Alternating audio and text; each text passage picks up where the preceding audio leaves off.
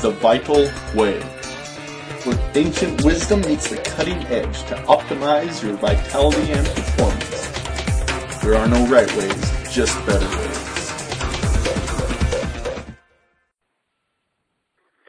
Welcome to the Vital Way podcast. We have another exciting episode for you today. I'm pleased to be on the line with Dr. Chris Holder, who is a doctor in medical Qigong. He's also a senior RKC. He has worked with NFL players, getting them ready for the NFL Combine, and done a whole, actually quite an extensive array of different things. What's really interesting is with the medical Qigong and everything else, he's blended the East and the West together, so we're going to be talking about that. He's also at the forefront of Qigong research at Cal Poly in San Luis Obispo, California, which I actually lived at for a little while, not Cal Poly, but San Luis Obispo. So I know the area, had some friends that went to that school. So just want to say, welcome to the call, Chris. Thanks, Logan. How you doing? And how much do you miss San Luis Obispo, truthfully? It was a nice place, you know. Had to move back to Santa Cruz, though, my hometown. Right. I understand. Okay. Well, I guess first question for people that may not be familiar, what is medical Qigong, and how is that different from, I guess, regular other forms of Qigong? Well, the medical Qigong obviously is very much skewed towards the healing pieces of disease and all of that. For those people that don't know what Qigong is, if you think of all the rules that sort of govern acupuncture and all the things that we know in terms of traditional Chinese medicine, some of the rules, the Qigong piece of it is actually the energetics. It's a little deeper in the esoterics, but it's Qigong practices are based off of just cultivating energy and or just a daily practice of kind of cleansing and renewing and centering yourself. And the medical Qigong side of it is actually now we're dealing with people who are sick, right, to say it the best way possible. And so went to school in Monterey, which is just down the street from you. Spent 4 years in school going to the International Institute of Medical Qigong that's based out of Monterey, right over there by the airport. And it was one of the most incredible experiences of my life, and has completely redefined the way I look at the world. And we're bringing it to the athletic world as we speak. Excellent. So I'm curious, when you're working with sick people, does it look the same as that sort of daily practice, which other people may be familiar with in practicing Qigong, or is there different sort of applications? Actually, it's very different. A lot of your daily practice work, again, is going to be self-cultivation based. Very much like for people who don't really aren't super familiar, you're thinking of almost like a Tai Chi form. In the medical Qigong setting, and my specialty is oncology, so cancer patients are the ones that seek us out, at least what my specialty is. It's more of it has the appearance of much like a normal clinical setting. There's a table, there's the doctor and the patient. The patient is on the table, and the patient lays on the table, similar to like you would if you were going to get a massage. And the Qigong doctor or Qigong practitioner then manipulates the energy for the patient. So unlike you and I going to the park and doing a Taoist 5 yin organ exercise form together, you would be laying on the table, and I would actually be doing that work for you. And the idea is you're investigating the energetic field. You're looking in and out of with using tactile type techniques, and you're using a bunch of really, like I said, it gets very metaphysical and esoteric at stages. But trying to find where your excesses exist, where there could be deficiencies, and you're trying to get the body back in that harmonized, very balanced yin and yang state, so that the body can thrive. Or in the case of someone sick, trying to identify if what's causing their illness is more energetic based versus they just have a terrible diet, or they live next to a nuclear power plant or something crazy like that. We can help start kind of unpeeling the story and figure out, especially with the cancers tend to have the backstory is pretty significant, and it's almost like coloring by numbers. You can trace back to where the disharmony began, and then through the energetic practices, through the treatments that I provide, and then through, we always refer out to psychotherapists and people like that to make sure that the person's treated in a very holistic way, or we send someone to you for herbs. We're able to get these people in their entire energetic layout back online, so that the body can ramp up its own defenses. And if you have, say, an emotional-based issue that's actually giving the fuel to the cancer, that's creating the power behind the growth of the tumors, we can actually cut those fuel supplies off, and the cancers tend to resolve themselves. Very cool. That's a pretty big answer, right? Yeah. There's a lot of questions I want to ask off that, and that's great because something in sort of my own journey and what I've learned, and you're probably not aware, but I lost my mother to cancer, and that kind of spurred me onwards in sort of a healing path. But in the many things that I've studied, I've realized, our whole Western world is really just focused on the physical, and we tend to neglect, at least to some degree, the mental, emotional, spiritual aspects. So I'm with you in what you're saying now, that like emotional issue can be at the root of something, and I like how you described that.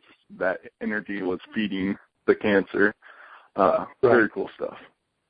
It's heartbreaking, and my condolences to you for your mother. I lost my mother also, not to cancer, but it was one of these deals where if I would have known what I knew then, that I know now, we could have helped her and potentially prevented her demise eventually. But what people need to understand, your listeners need to understand who are looking at this, and this is not me slamming Western medicine, because obviously I am an American-born guy who sees the genuine value in everything that the Western doctors are also doing.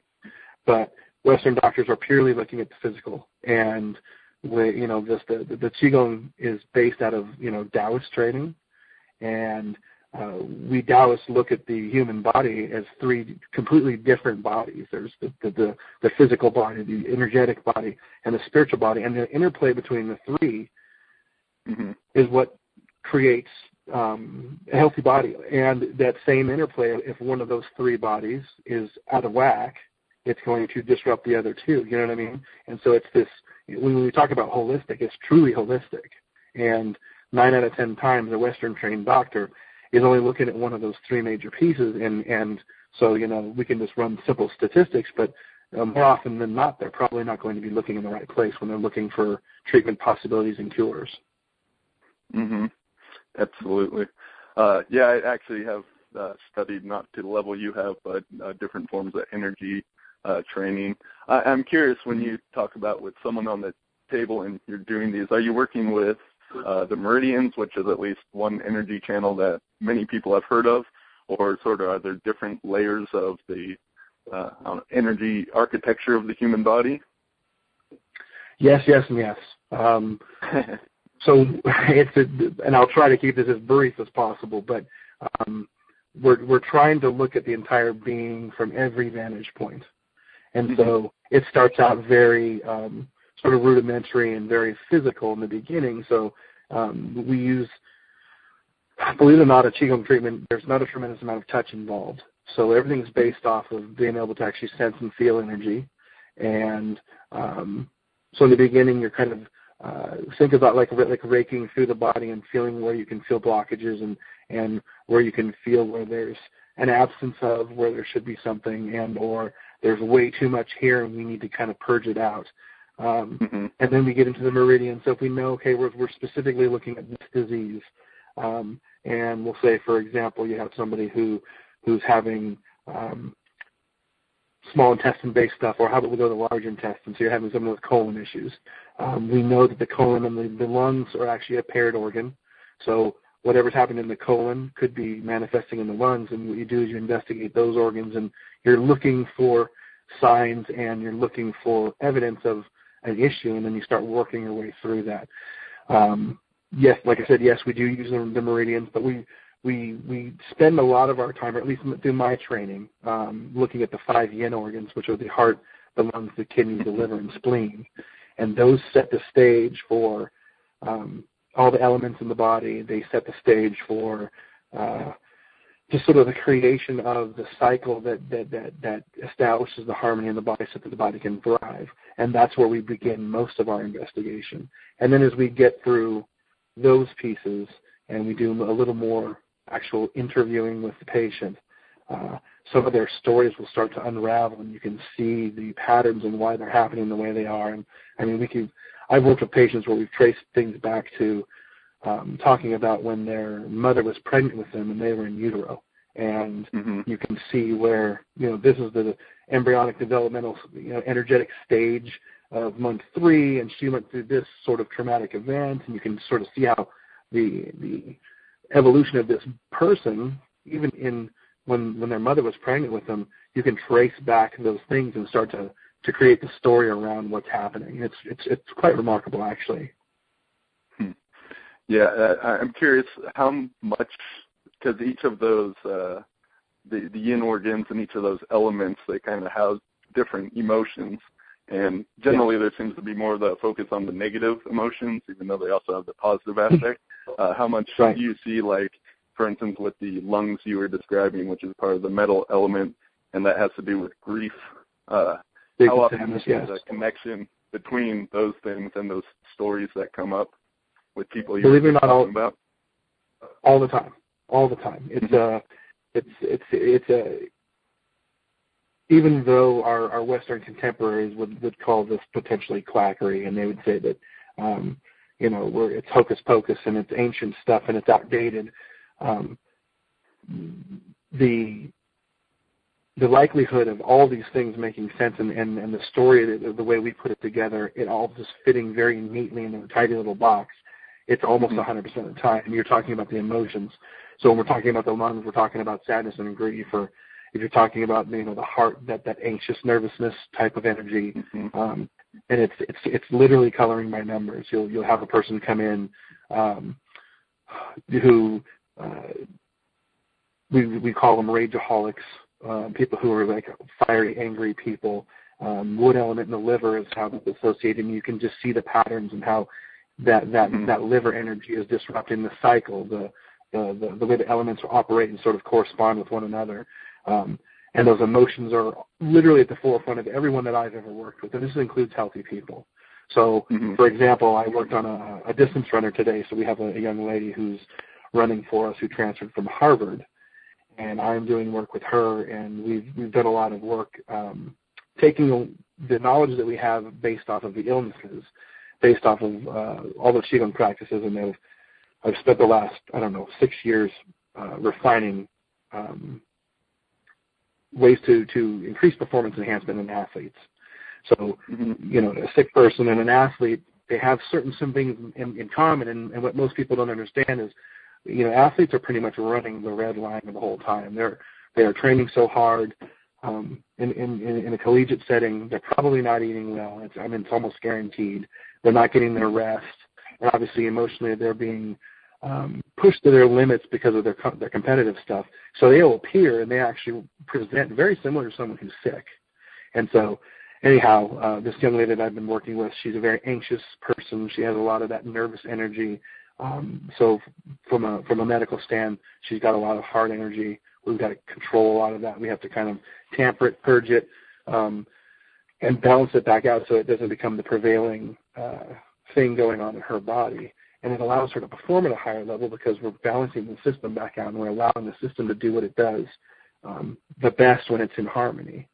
So I know the original question we were talking about emotions, but it's in everyone I've ever treated. Typically, even if we don't have a big interview, so Logan, if I laid you down on the table right now and I have no talk about what's going on in your world, typically the energy will present, and then I can say, okay, this is what I found, boom, boom, boom. Talk to me about how your sleep's been. Talk to me about, any one of the telltale signs about this, and we together can put the story together, and it'll fit very neatly into a tiny little box. Mm-hmm. So it seems to me when you're sort of accessing the energy that it'll come up, whatever physically is going on, but also whatever's mentally and emotionally going on. So that's kind of your access route into, because the body is a holistic system, all those other things going on. Yeah. Usually when I'm doing an intake with the person, it's a little intimidating because Usually, I get one of two patients. I have either an athlete and we're tuning them for performance, or I have someone who's gravely ill who is running out of options. And I will typically tell them in an interview, listen, I'm going to ask you some questions. Some of them will probably be a little bit tougher to answer than others. You can answer them if you want to, but the energy is going to tell me one way or the other. So you can either tell me now or I will tell you later. You know what I mean? And it happens that way. So, yeah, it's you can't hide it. If someone's in distress at all and they're experiencing anything that's cataclysmic on a level where it's going to actually change their energy around, there's no hiding it. Yeah. Well, it's sort of a realization for me the other day. You're talking about how a lot of people would see this as quackery, because in our Western society we kind of only, it needs to be a double-blind, placebo-controlled study. That's the only form of proof. But I think of Chinese medicine, Ayurvedic medicine. This is thousands of years of clinical practice, which definitely, these people that see people over and over again like you're doing, there's a lot of experience. There's proof in that. And just to think that, these came, not that any system out there is really perfect. There certainly can be flaws, but that is a form of proof, the clinical practice. Well, and see what Western medical science, and science in general, what we consider to be science here in the West, they've made the way they look at clinical studies and stuff, they've made it very difficult to do anything that's fringe. And what I'm doing is considered fringe. Like a lot of what I operate from is what I'm doing, right? Yeah, exactly. Too. and someone who's doing this type of work, they're using their intuition a lot. If I said that to an MD, well, how do you know this? Well, because that's what my intuition tells me. Immediately that will disqualify me for having any kind of merit when it comes to a conversation. When in reality, I'm sure practices that you've done, the things that you've practiced, and all the herb stuff that you know, which is insane for your listeners who I know the herbal stuff and how difficult and what a lifetime can be spent studying that. But the way the ringer that they put you through to get anything published it's amazing. And I'm sure we'll get into it, and I want to answer your questions. But we just finished a study here at Cal Poly where we looked at a regular daily Qigong practice and how it impacts strength gains over an 8-week period. And we have complete support of the university. We have complete support of the kinesiology department. The young man who actually headed the study is Chris White. He's one of my assistants in the weight room.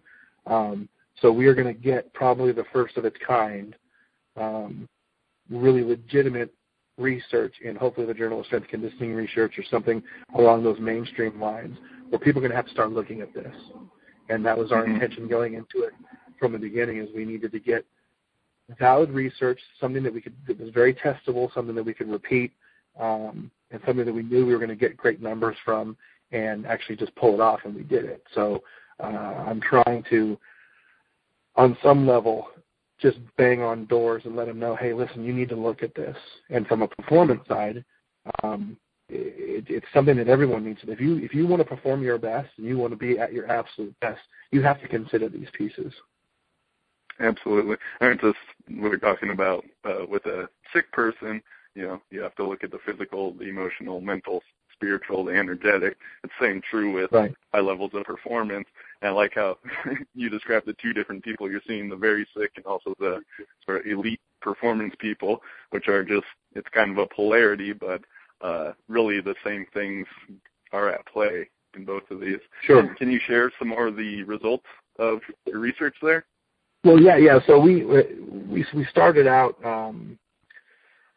everything was based on voluntarily based. So what we did is we had kind of courted we used 3 teams.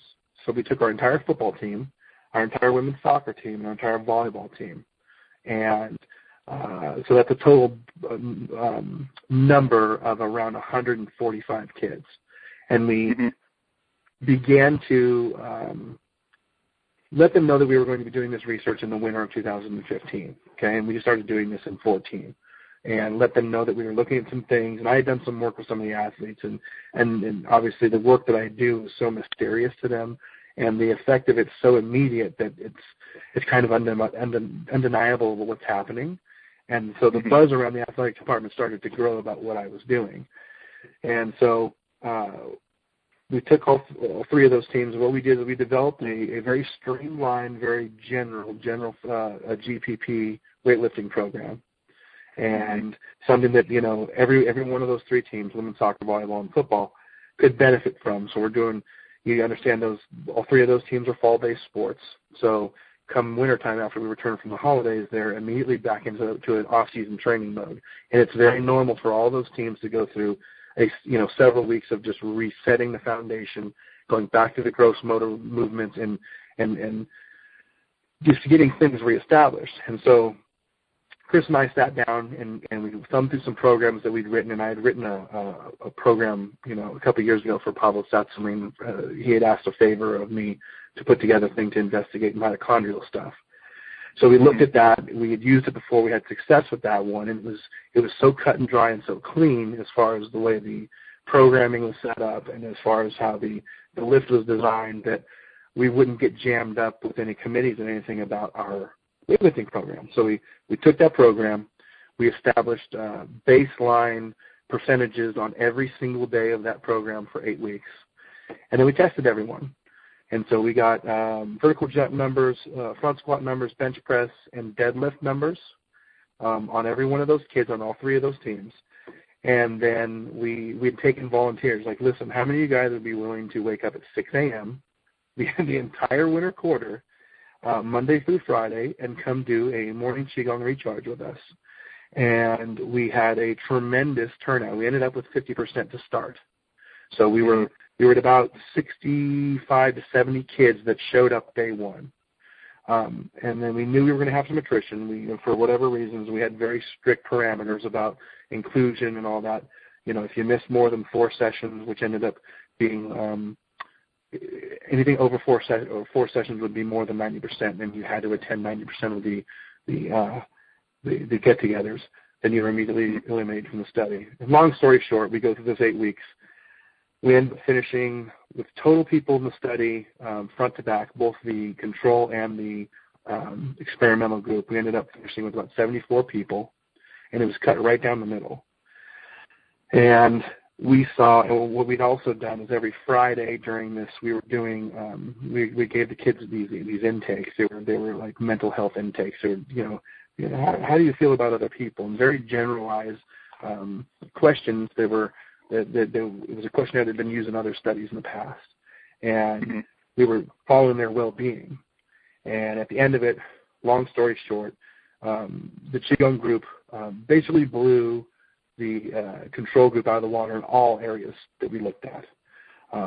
We broke it. The statistics ended up being over 10,000 individual pieces of data that we ended up plugging into our database as we were investigating the numbers. We broke the groups up into as many different configurations as you can imagine, looking for, where any outliers would exist and trying to really streamline the numbers so that when we actually turned the manuscript into the scientific journals, which we're in the process of putting together right now, we were going to get a lot of pushback. And so I tease the kids, or I've said it in a lot of things that I've written, because of course you're getting the hot information right now because I haven't actually put it on paper and put it out yet. But we had guys put on front squat in 8 weeks like over 100 pounds. So you're talking about like steroid level numbers. We had, and this happened of the guys who made it through the whole Qigong thing, and we didn't have the little injuries, or because they didn't attend enough things, they were excluded. And same thing went with the weight training sessions. You could only miss 10% of the weight training sessions, or you're immediately taken out of the study. We had several pockets of people that were having just crazy increases in strength across the board. The way it looked, all the numbers were in favor of the Qigong. The wellness stuff was really remarkable, because during that 8 week time, especially towards the end when you start getting closer to finals and the stresses of school and the stresses of just all those things start to mount, you could see the control group starting to lose themselves a little bit, and the numbers started to jump around all over the charts, whereas the Qigong group stayed very steady. Emotionally, they stayed very level, and they were able to just kind of plug along, even though they were the ones waking up earlier than everybody else. And most of those kids, especially after the study was over with, will tell you that although they hated getting up, and I'll be the first one to say it, I didn't like it either. 5 days a week, for me, I have a 20-minute drive, so I'm getting up at 4:30 every morning. That starts to wear on you. But the Qigong actually made it so that it wasn't that bad, and you were able to go to sleep at a nice time at night, sleep deep the entire time. It was amazing. And once we get the manuscript turned in, we're hoping to actually have several suitors for this work, which then, of course, will just push more of this type of study out there.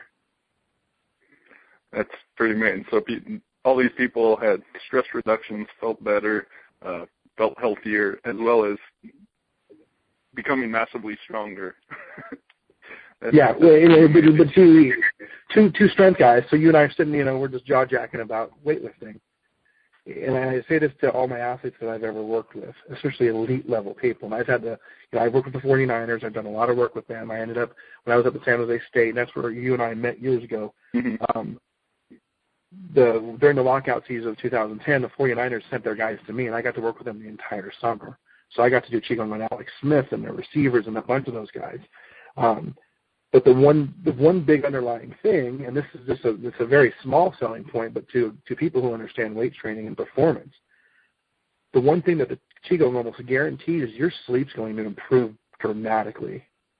So if I told Tiger Woods, for example, who also probably needs a copy of your book with what he's been going through, but if I told Tiger, listen, Tiger, I can guarantee you're going to get the most restful, deep sleep without having to take any drugs or do anything crazy other than spend, 2 times a week on a table with me for 20 minutes or go out 15 minutes a day and just do this practice.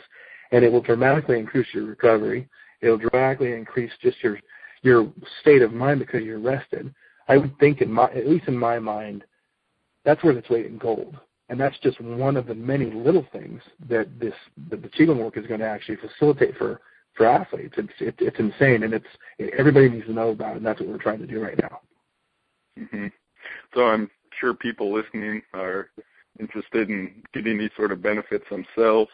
I know probably talking over the phone is not the best way in which to teach this, but is there any sort of takeaways or places you would point people to if they want to begin this own sort of practice, the daily sort of Qigong recharge? Well, I have two places that I consider to be authorities who are accessible. Obviously, my Sifu is a gentleman by the name of Dr. Jerry Allen Johnson. He is, I don't have the language to express to you just an insane impact he's had on me, outside of just teaching me the things that he's taught me and just created opportunities for me through these practices. He's a godsend for me, and I will never be able to repay him for what he's done for me. But he has a DVD out called Qigong the Healing Workout that you can get on Amazon, which is loosely similar to what we did with the athletes. I had to tailor some things with the athletes. They're a little bit different than what you'll find on that DVD, but it is it's fundamentally what we had done, and it's basically the Taoist 5-unit organ exercises and how he set everything up. And then beyond that, if you're going to go with anybody else that I trust, it's going to be John McCain and his products that he sells through Dragon Door. And John is a guy who's, there's a lot of people out there who are hustling, whether it be DVDs or supplements or whatever, who pretty much are not practicing what they preach. Well, John is a guy who is he's a martial artist. He's a Qigong warrior if there ever was one.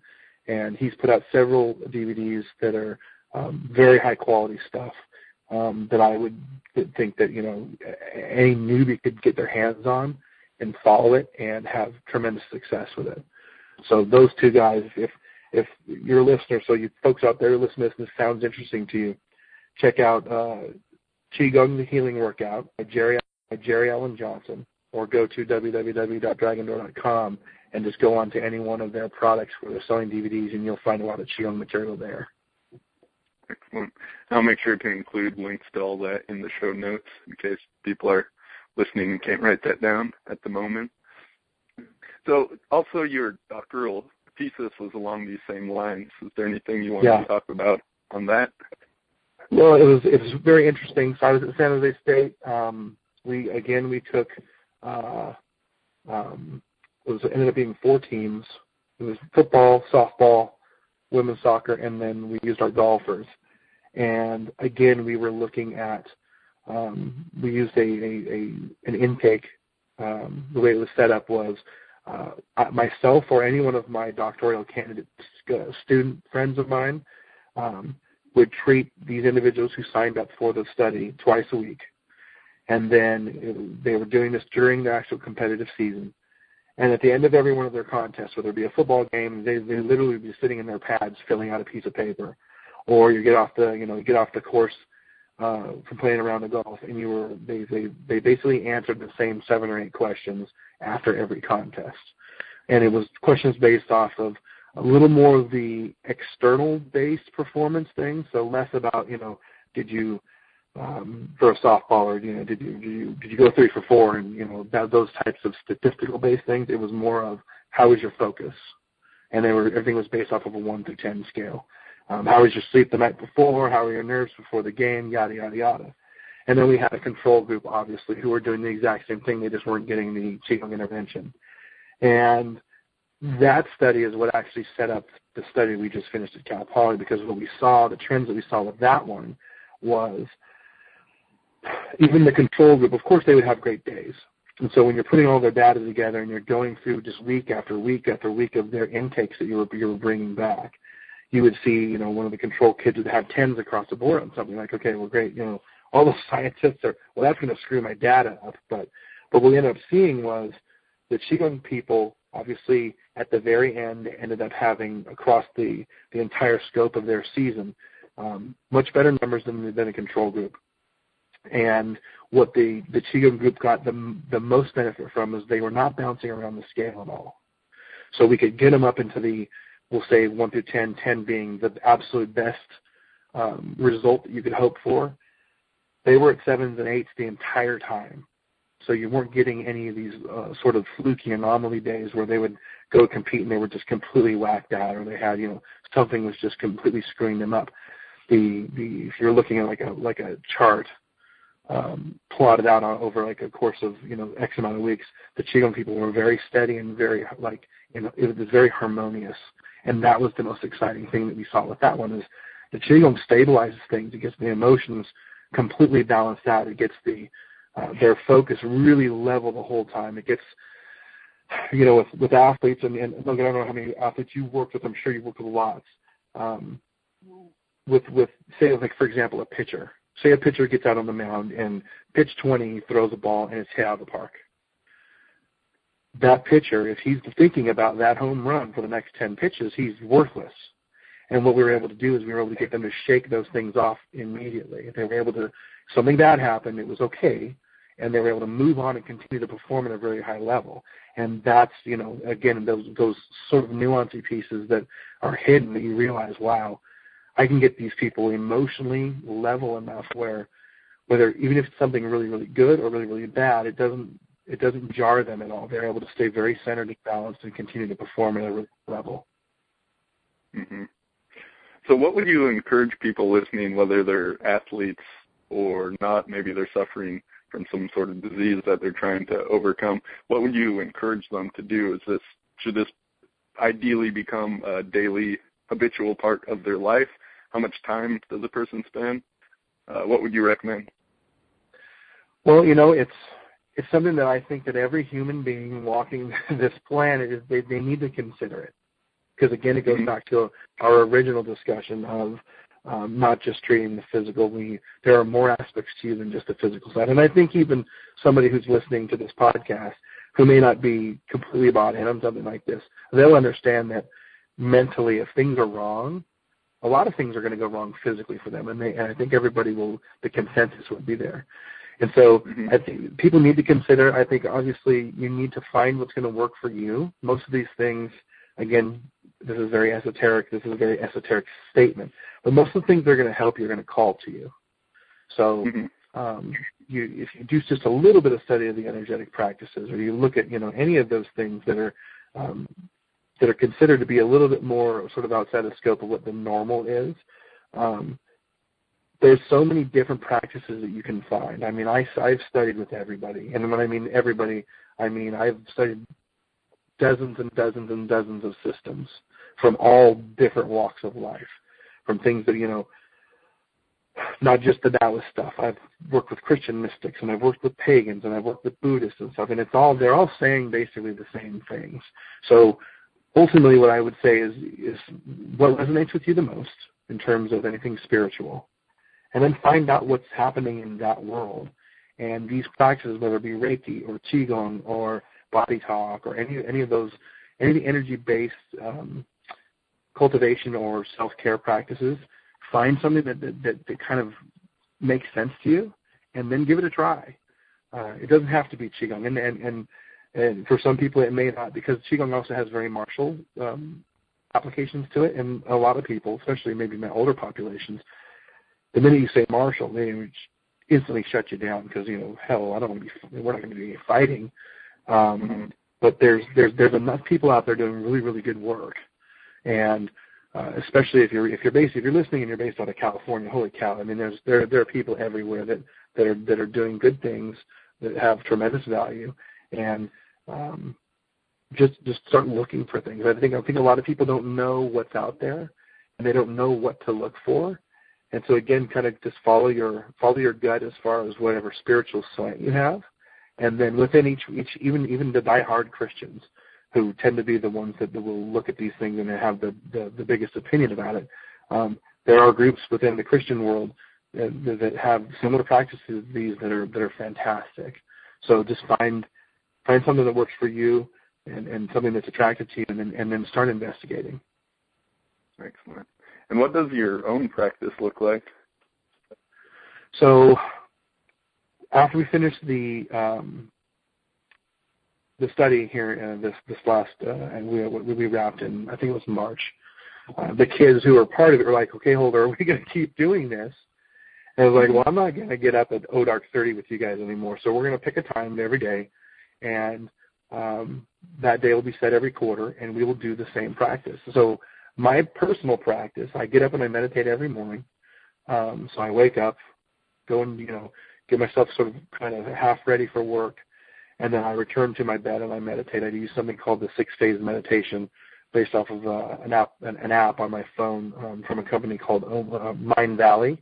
The app is called Omvana, Omvana, and I do the 6-phase meditation every morning, which is it's unbelievable. We could do an entire podcast just on that. And then at 12:15 right now, because that's the way the quarter has played out for us, we get up, we stop what we're doing, whether, you know, if you're in the middle of a lift or if I'm in a meeting, and I turn Enya on, and then I walk out to one of my platforms, and the group gathers. And we do the same 15-minute practice, which is very similar to the one you're going to find on Dr. Johnson's Qigong the Healing Workout DVD. And then, of course, prayer is a very big part of my deal, and I read like crazy. So for me, part of a meditation or part of almost a spiritual practice is to continue to read and just saturate my brain with absolutely as much stuff as I possibly can. So I'm reading all the time. So the meditation in the morning, the Qigong practice in the afternoon, I do a lot of prayer, and reading are probably those are my go-tos right now. Excellent. Sounds peaceful and nice. And trust me, brother, you and I haven't spent a tremendous amount of time together, but I'm a pretty high-strung guy. I desperately need this. So this is like I said, Dr. Johnson saved my life in many ways, and part of it was because I needed something just to bring me down. Yeah, so. I know where you're coming from on that. Yeah. So I guess this is kind of rewinding a little bit, but earlier on we were talking about feeling the energy when people are on the table. Do you believe this is a skill set anyone can acquire? I remember personally when I was getting into energetic forms of training, like I grew up in the West, so I didn't believe any of that crap. But, you know, eventually through time I kind of like, okay, there's something going on here. And I remember one time in the class when I was working with a woman and doing chakra work, which is more of an energy system that comes from India rather than the Chinese. Right. But anyway, like I'm going over the second chakra, and it feels like, you know, there's not really much there. Like it's fluid and just flowing as I'm moving my hand over it. But then I go to the third chakra, and it's literally like I'm going over rocks, which absolutely. That was one of my first experiences in feeling energy, and it just completely wowed me. So yeah, right. Could you talk a little bit about the experience of feeling energy, and is this something everyone can learn how to do if they wanted to? So I'm going to give you a two-part answer. I'm not going to tell you the story as to how I got involved with the medical Qigong, because it's another really long story that, we don't have time for. But let's just say that the recommendation that I took to actually start studying this was basically on a whim, and I went into this completely blind. So I didn't know who Dr. Johnson was. I truthfully had only one other time in my life done any Qigong work, and that was with John Duquesne on a Sunday morning recharges at RKC. So I had a little exposure to it, but it wasn't enough to actually change my mind about things. And so when I showed up to school my very first night, I was going into this truthfully blind. And I had made a deal with myself in the car. I was like, listen, for as long as you're going to do this, because, of course, I wasn't 100% bought in. I wasn't sure if I was going to see the program from front to back because it was a long program. It was expensive, all those things. But I told myself, I made a deal with myself. I was, whatever this guy tells us, whatever we're going to learn, I refused to pass it through my filters, and I was going to accept it for face value. So the first part of my answer to your original question, in order for people to feel energy and to really kind of get into these very deep states of sort of oneness with themselves, they have to take their walls down. So to answer your question, can everybody do this? You bet your butt they can. We saw a lot of people who had a tremendous amount of skill in my class that we went through, and then we also had those people in the class that were having, it took them a while to kind of get into the mode. But very much like the story you told, we all of us energy people will say we have that defining moment where, holy crap, this is real. This is, I can feel this. I literally can feel the sparks, or I can feel what feels like needles, or I can feel, like you said when you were passing over that second chakra when you were first doing that, there's this nothing here. It almost feels like what you would assume a dead person feels like. And for us, when I was going to school, we met twice a week, so Thursday nights all night long, and then Saturdays from the early morning until the late night. And we would just practice. And so I was in a very nurturing group. I was in a sea of people who were very like-minded. So the skill set for me came quickly because I went in with an open mind. And then you're being sort of lifted up by the people around you because we're all in the same boat, sort of rowing in the same direction. So for the people who are skeptical out there who say that it's, gobbledygook and you can't feel those things, I would like to tell you that you couldn't be more wrong, and all of us have had those experiences with energy. We've never just had the context to define what it is, and it's like walking into a place and you feel like you're coming home, or you walk into a place and it just feels icky and yuck. There's a reason it feels that way. You're feeling the energy. You just don't have the vocabulary to explain it the way you and I understand it. And so don't get wrapped up in the naysayers. I couldn't be more, in disagreement with the people that say, well, it's complete crap, because we're doing it and we're seeing it. And if you want to feel the energy, make an appointment with me and you'll feel the energy. I mean, the treatments that we use and the protocols that I use, people get up off the table and they look and feel like somebody completely else. And once you've had your first big experience with the energy, you will never go back. You'll never go back to being a skeptic, because it swings open doors you never even understood existed. Yeah. Yeah, it also seems like fun, largely unexplored territory, at least to most people, because it's kind of like, if a blind person all of a sudden could see, once again, it'd open up a whole new world. So when you realize there's this other dimension going on, it's pretty. You know what? It's not just and it sounds like the whole time, this last 50 minutes I've been slamming the Western people. It's not just the Western people's fault too, because a lot of the the people who've been doing these practices for so many years, they've wanted to bottle up and sort of contain the power of this stuff, and they wanted to keep it a secret, and they didn't want to spread it out, because if everybody knows about it, then everybody's going to be doing it. And it's kind of the direction I'm trying to go, the very opposite direction. And that's why we're doing the research that we're doing, is because there's too many people walking the streets right now who have no idea what we're talking about. You could grab anybody, even on the streets of Santa Cruz, where people are very open-minded, and there's such a big spiritual movement in those places. Hey, when was the last time you did a Qigong practice? And most of them would look at you and go, what the hell is that? And so I want to get the word out. And it's not entirely everyone, it's not the Western doctors' fault and all those things that, that these things don't have any momentum here. And it's because people have been trying to contain it. And I'm trying to make it my job to tell everybody. Anyone who will listen, we will talk about it. And if you need to be shown, if you need proof, come see me and we'll prove it to you. Mm-hmm.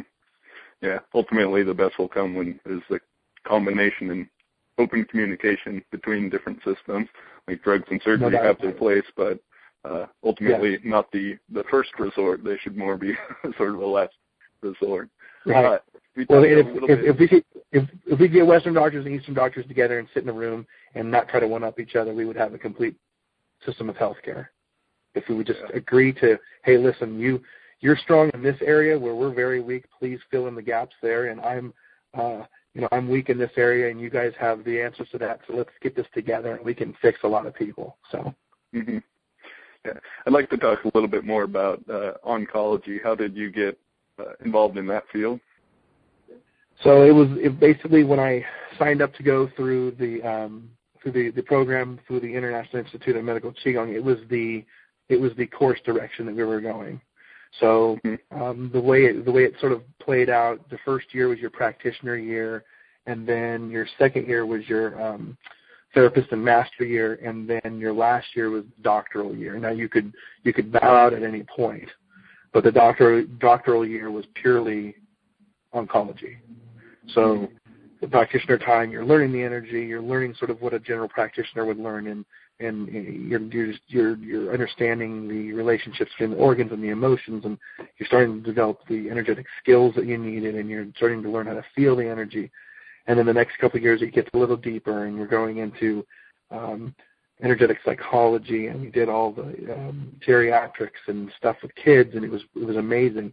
And then that third year and that final push for us was purely cancer stuff, which is, trust me, brother, it's a really heavy topic, way heavier than you can imagine in terms of what therapies people are receiving for cancers here in the United States, in contrast to what's offered in other places, and how we're talking about incomplete. You know what I mean? There's a very much a standard, chemotherapy, radiation surgery next, chemotherapy, radiation surgery next type thing here.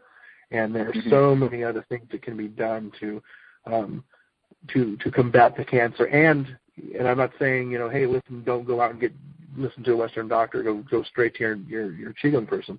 But we can also be a tremendous therapy for people who are going through those treatments. Chemotherapy is a nightmare. Anybody who's been through chemotherapy or anyone who's been around somebody going through chemotherapy basically gets to witness somebody having a complete just scorching of their human body, and you're ultimately trying to keep them alive while poisoning them. And the Qigong practices and a lot of the energetic practices will help combat a lot of the horrible side effects of the chemotherapy. And I've had a lot of patients that I've worked with who are cancer-based patients who, hey, listen, chemotherapy, on chemotherapy, we've done radiation, a dozen times. I've had my surgeries. How can you help? And what we were almost more of a support for just the nightmare of normal cancer treatments. And so ideally there are better ways to go, and you want to get with someone and partner with someone early so that you can go through the stages, and then they can make an informed decision about what route they want to take their approach to beating it. But sometimes you get them in the middle of it, and they can barely hold their head up, and your job is to go back and rebuild them from an energetic standpoint, which the chemotherapy typically destroys. So I'm kind of all over with my answers, so I apologize. No, I think that's good. What would you recommend to someone that maybe, if they were sort of starting out and looking at their options, what would you recommend? And I understand this is a area you have to be careful in. So I'll do some tap dancing. What people need to do is people need to know that there are all kinds of different options out there. And not all of them are based off of going in and going through the standard procedures of what everybody understands through typical cancer treatments.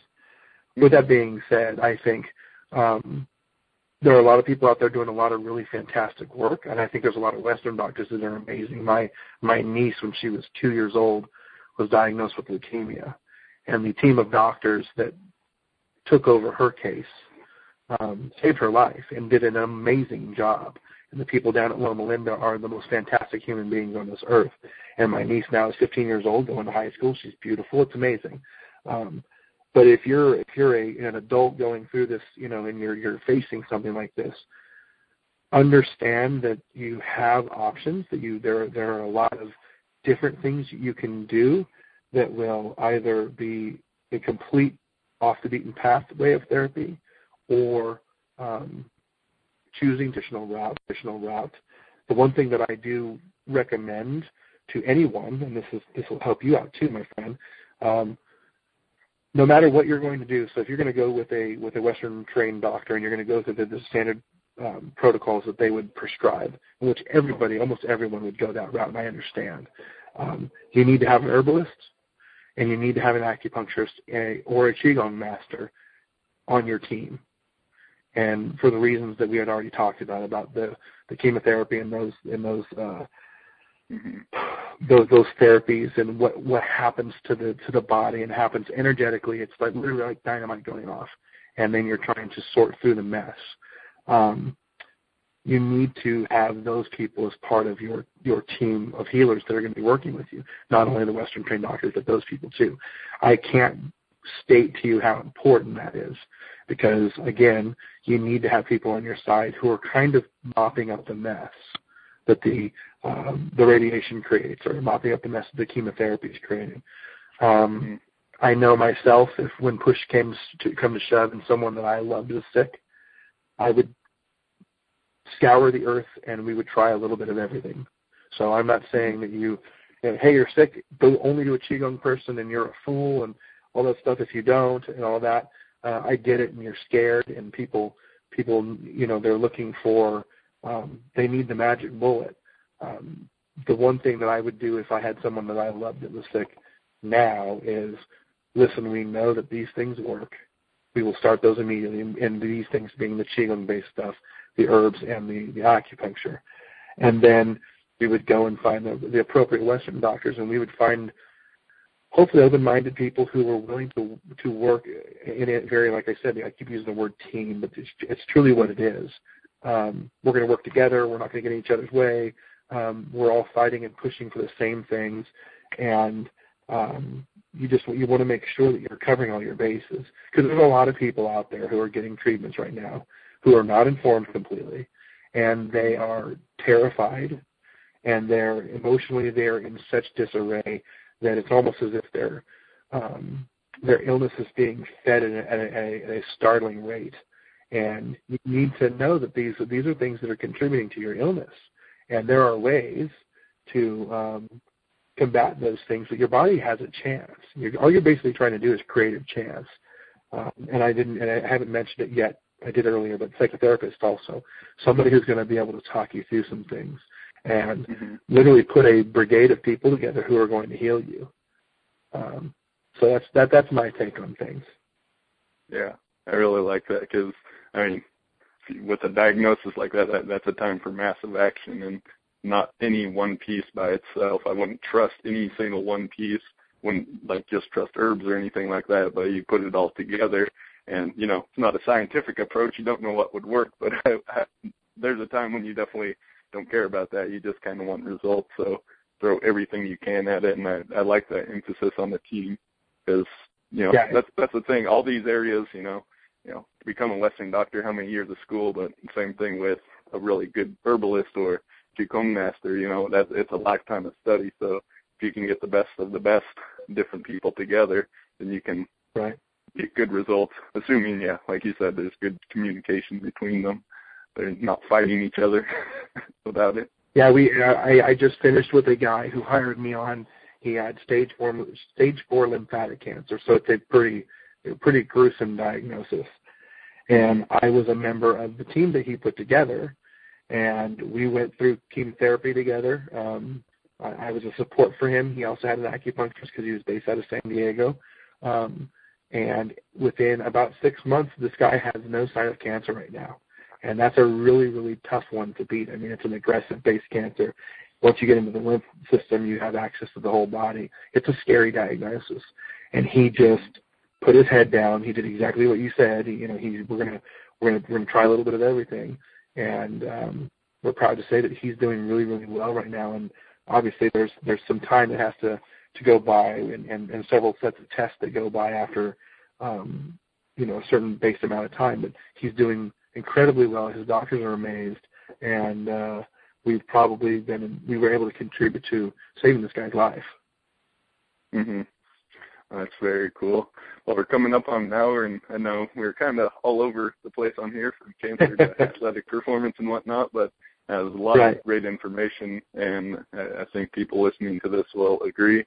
Is there anywhere you'd like to point people to find out more about you? About me? Holy cow! You think I would be more prepared about this? If you're, see, I don't have a website. I'm a guy that I operate because in my day-to-day life I work from the university, and I'm a strength conditioning guy. So it's only in the I play a doctor on TV type thing. If you would like to get a hold of me, I can give it a direct email address. My email address is holder54@hotmail.com. Yes, I still have a Hotmail account. And then I will, in a subject matter, just put the word Qigong, and I will see it. And then it will get read. It won't get junked. But if there's somebody out there who's listening who's interested in learning a little bit more, or needing a little direction, feel free to shoot me an email. I'm a fairly busy guy, but I'll get to it eventually, so don't think that I'm sloughing you off or anything like that. But holder54@hotmail.com is the easiest way to get a hold of me, and then we'll just go from there. All right. Well, thank you so much, and thanks everyone for listening. Hope you got a lot out of this call. I know we dove into some, newer territory than what we covered in the past, but very important information for people to know. Thank you so much, Chris. You bet, Logan. Thank you. All right. Thanks, everyone, for listening. Bye-bye. Have a good day.